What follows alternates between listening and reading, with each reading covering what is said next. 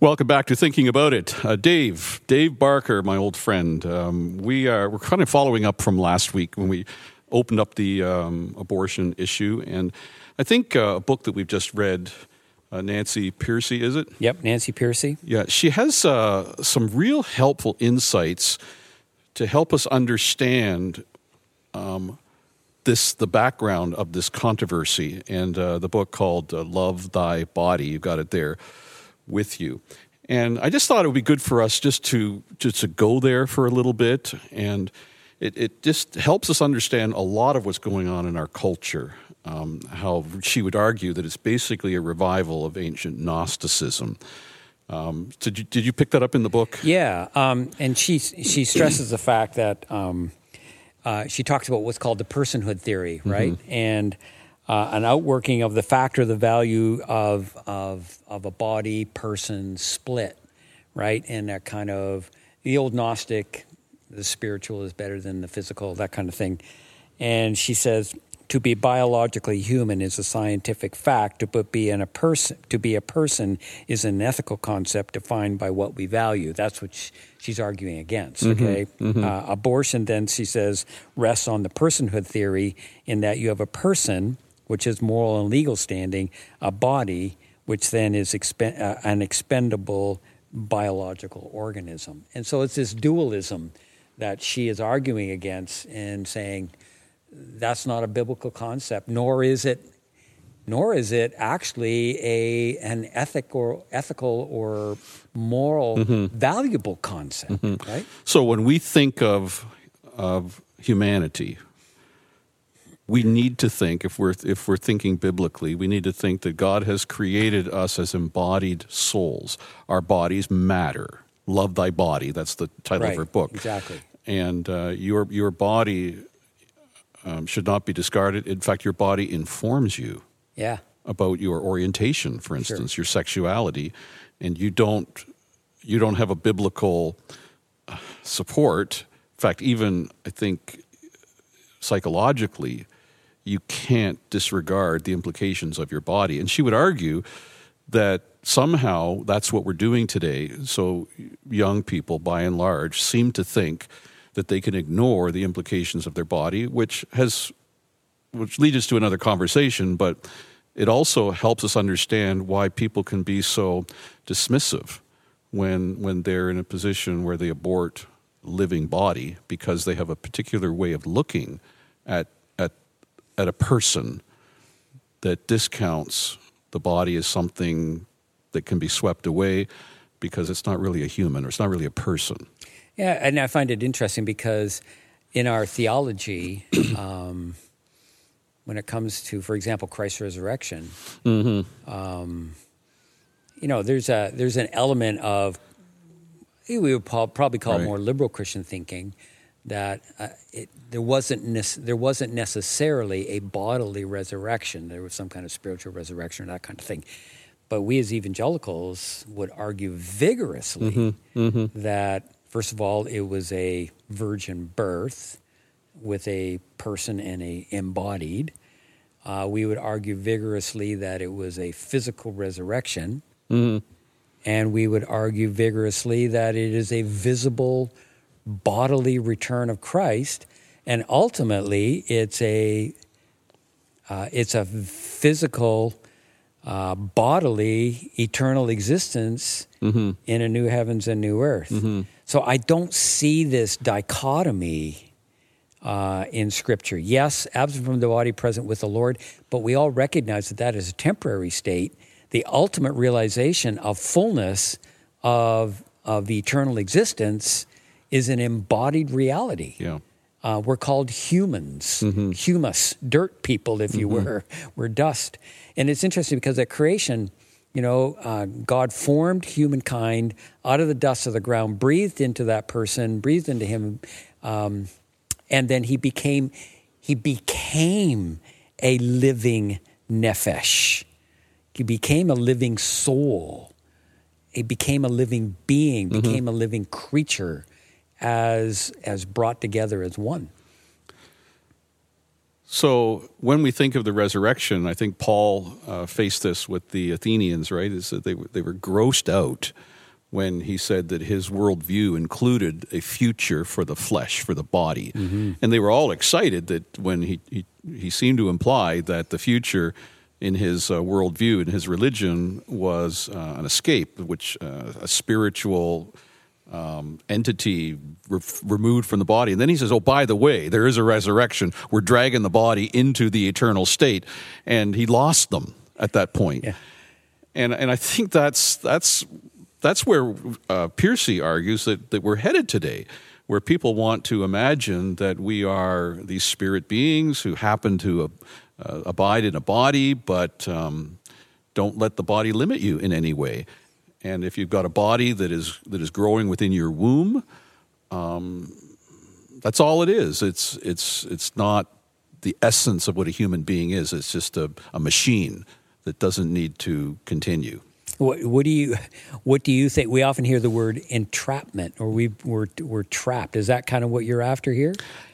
She goes there in the book where people feel I'm trapped in the wrong body. I'm a male in a female body. Right. We got to fix this, right? Yeah. Where she would say, no, love your body. Yeah. Work with it. Yeah. There is a problem here, but it's not with your body. Something needs to be fixed, but it's not your body. And we are fallen and broken creatures, and I think we need to bring a deep sense of sympathy, a deep sense of compassion, a deep sense of grace to folks who are struggling with that kind of thing. We all know people who have. I have a neighbor who is a transgender, and to reach out to that person in grace and love and compassion, and understand that there is a brokenness here, and that somehow the church needs to engage that reality of we live in a broken, sinful, cursed world where we all struggle with all kinds of different things, and that's one of many that we can't just condemn and walk away. There is the message of grace and redemption and the gospel involved here.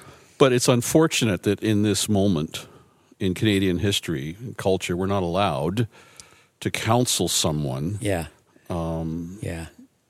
In a way that we're talking about right now. In fact, I could possibly get in some trouble just for saying this on the air, that we would counsel someone to deal with their body and to orient their mind to the truth, that your body is something. Yeah. And she would say that is a path to wholeness, right? To have this correct view of humanity that respects both of those things. And that's not the counsel that is being given today. No. And I think it's creating all kinds of societal, sociological problems for us. Yeah, it's interesting. Of course, you and I are in the world of our grandkids and what they're dealing with in schools, right? Mm-hmm. And one of my grandkids came home and told her mom and dad that I think 7, 8, 9 kids in her class, and I think it's a grade 4 or 5, maybe. No, I guess it was a grade 8 class, and that they have deliberately changed their pronouns to which they want to be referred, right? Mm-hmm. And these are, 12-year-olds, 13-year-olds, right? And it's, wow. And then another couple of grandkids just told my wife the other day, they were over and they said, Granny, I just want you to know that that we're straight. And she mentioned a cousin of hers, and she said, we're straight, so you don't have to worry about us. Okay. And that kind of thing. And this is a kid in, grade 5, something like that, and you're going, wow. I don't remember those conversations in grade 5. No, the world has changed in the last 20 years. And, we as leaders, dads, grandfathers, pastors, grandmothers, mothers, we need to be equipped with this kind of thing to know how to speak to our kids and encourage them biblically. Mm-hmm. I find it interesting in Nancy Piercy's book. sometimes you and I can get accused of being an old white man who wants to impose our theology, but I find it's a woman, okay, speaking this way. Now, she quotes Timothy Keller, who's an old white guy like you and me, but she quotes him. From ancient times, writes Timothy Keller, the God of the Bible stood out from the gods of all other religions as a God on the side of the powerless and of justice for the poor. And then she goes on, she quotes Psalm 139, she quotes Job, Jeremiah, and this kind of thing. Then she goes into the New Testament, Luke, and the virgin birth. And she writes, she comments on this, when Elizabeth heard Mary's greeting, the baby leaped in her womb and Elizabeth was filled with the Spirit. That infilling empowered her to recognize that the newly pregnant Mary as the mother of my Lord in Luke 1:41-43. That tiny embryo in the womb was already my Lord. A living soul. A living creature, soul, yes. And columnist Matt Walsh writes, Jesus was himself at one point an unborn child. If there were any questions before his arrival about the sanctity of human life, those questions were answered 2,000 years ago. Kind of a challenging way to think about the whole thing rooted in the virgin birth, right? And but I find it interesting that it is this Nancy Pearcey who is arguing this kind of thing. It's not just a bunch of old white men. God bless her and her kind. And may, God multiply her tribe for sure. So do you think that, we apply that to abortion and the sanctity of that embryo and whatnot, but her point is that the body matters, right? So we've all got these bodies. Now, we used to hear that the body is a temple of the Holy Spirit. You treat it well for that reason, right? But I think one of the implications of her argument there is that if this body is going to follow me into the resurrection, then it matters what I do with it now, right? Yeah, there's always that now but not yet notion, and the New Testament, Paul in particular, never argues that the eschaton is something that he always argues backwards from the eschaton, that in light of the new creation, these are the people you ought to be. So I can't argue that, well, in the meantime, now I'll just use my body for pleasure. Yeah. In the eschaton, it'll be different, but for now, I'll do all those things. Every vice, I'm going to enjoy them. But I can't say that because there's a connection. My body, this will be the body that I bring into the future, into the kingdom, the eschaton. So it means that now I have to regard it as a sacred thing. I have to treat it with dignity now. It's not my own, right? And furthermore, I think the way we treat our bodies now is indicative of whether we truly believe in the eschaton and believe in this thing called Christianity and Christ followership and part of what it is to be in part of the kingdom of God. It's an indicator that we truly believe in that reality, in that truth. And to engage in the kind of things that you just talked about here, I think is a sense in saying, it's a denial. It's saying, I really don't believe it. I know it's going to be different in the eschaton, but I can treat it differently now. That says to me, you don't really believe it. And that your belief will actually matter now about what that future time is going to be. Doesn't Paul say, he quotes a philosopher, the body for the food and the food for the body, that whole approach, that's all the body's good for pleasure and just deal with it. Right. Something else is more important. Right. And I can see how that's an issue in the church. We don't look after our bodies. Oh, one day I'll be resurrected, so who cares if I'm overweight, or who cares if I smoke and drink? It's a tent that is fading away. God's going to fix it. We have the same attitude with the earth, right? Absolutely. It's going to be a new earth, so who cares if we mess it up right now? God's going to fix it one day. Yeah, that's a whole another conversation, and I think that we have got to deal with that and recognize that as stewards of creation, we are not just dealing with something in the present, we are reflecting on what we believe about the future and about the new earth. Yeah, it's a little bit of a different conversation, but I think it's the same. God has created the earth, He's created our bodies. God is spirit.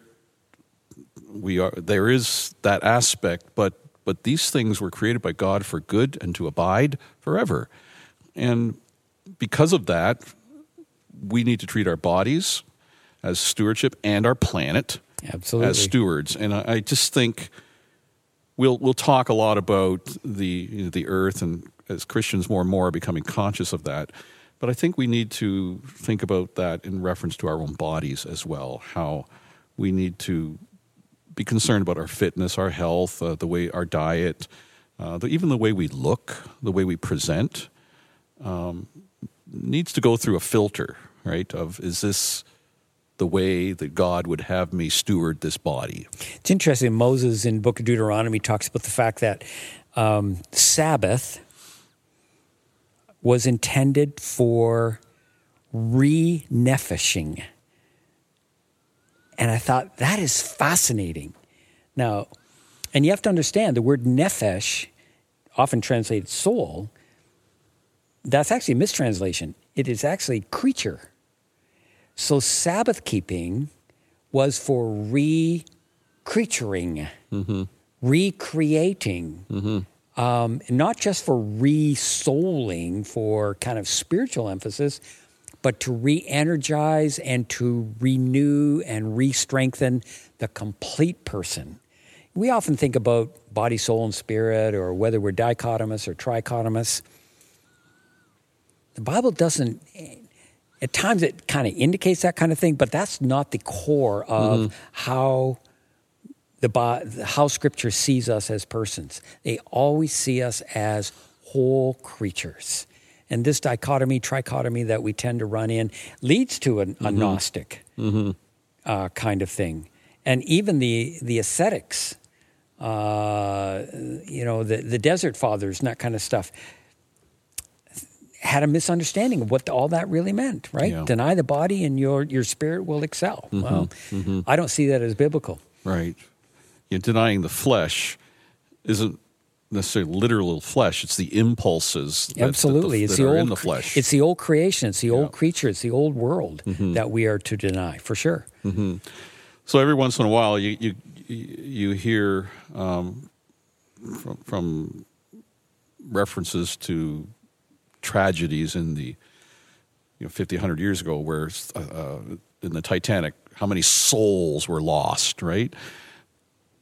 They didn't mean just spirits, but people. Body and soul were lost. So they had that idea that that's what a soul is. Oh, we used to talk about soul winning, right? And I'm not sure we fully understand what all that meant. Well, I think we emphasize on that. Right. It was a saving of the spirit, a saving of the immaterial part, so that when we die, we can go to heaven. But we were innately, or maybe unintentionally, saying, no, we are person winning, complete nefeshim, complete people. Yeah, and God, we belong to the Lord. Our bodies belong to the Lord. We yield them up to Him, and I just think that that's part of our theology that needs to be revisited from time to time. So the body matters. The name of the book is "Love Your Body," and I think she's onto something.